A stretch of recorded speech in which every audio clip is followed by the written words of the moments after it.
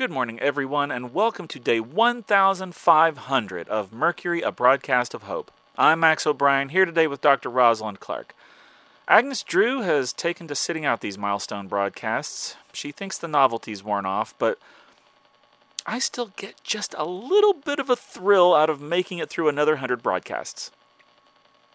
I have to say, I'm starting to lean into Agnes's camp here. We've covered this ground 15 times at this point. I'm not sure what there is left to say. Who says we have to say anything? Do runners stop celebrating after they win their 15th race? Do people stop celebrating their birthday after they turn 15? We don't have to make some profound statement every time, but it feels good to acknowledge it. Okay, I'll give you that. So what are we going to talk about today if we're not going to brag about being on the air for 1,500 days? Did anything interesting happen in the year 1500? A couple of things. First, a few people thought it was going to be the end of the world. Why does everybody always think they know when the world is going to end? Probably because if they actually get it right, then they can leverage their ability to see the future for personal power. Okay, but if the world ends, what are they going to do with that alleged power? I didn't say it made sense. You know what I think is really interesting is the fact that people are always trying to predict the end of the world, but nobody predicted the zombies. They caught everybody by surprise. That's because prediction and prophecy aren't really things, at least not in this sense. With proper data, you can do forecasts of certain things and get a general idea of what might happen. But whenever people are involved, it gets all muddy. Well, one thing I can promise you all is that today won't be the end of our broadcast. We plan to keep going all the way. Anything else happen in 1500? There were reports, although they weren't verified, that the last wolf in England was killed in the year 1500. There were reports of wolf sightings and laws about wolf bounties all the way into the 18th century. But this year does seem to be a pretty bad one for the wolves. Man, wolves get such a bad rap. I feel sorry for them.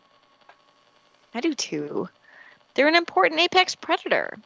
I'm actually glad we're seeing them in the area around here. It's an indication of a healthy ecosystem.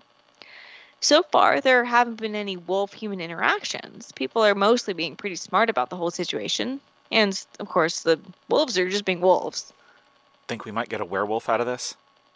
That's highly unlikely since werewolves don't exist. Well, neither did zombies 5 years ago. Didn't you say the parasite that causes people to become zombies might be mutating? Do you think it could make the jump from people to animals? A zombie wolf would be pretty fearsome, and then if a zombie wolf bit a person, they might turn into a werewolf. Your point about the zombies not existing 5 years ago is well taken. And yes, I have concerns about the parasite mutating. But for it to mutate in such a way as to be able to infect an animal, which it's never been able to do before, is highly unlikely. I'm not even going to dignify that last bit with a response. Oh, come on. I mean, if zombies can go from being fictional characters to real-life menaces, then maybe other things can too. What if we woke up tomorrow and found out that all the monsters from our nightmares and folklore were suddenly just as real as the zombies?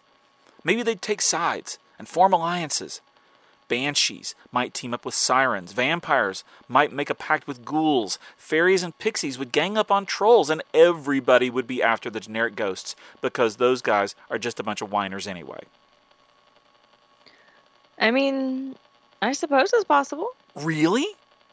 You think it might actually be possible that what I just described could really happen? Sure. And it's also possible that the zombies will all just fall over tomorrow and this whole thing will be over. But it's not very likely. Today's broadcast has sort of wandered all over the place. Max, do we have a point? Not really. But I think it's okay for us to just freestyle it occasionally. The important news is that we're still here. 1,500 days of bringing everyone hope and survival advice. And inane theories. That goes under the heading for entertainment. Sure thing, Max.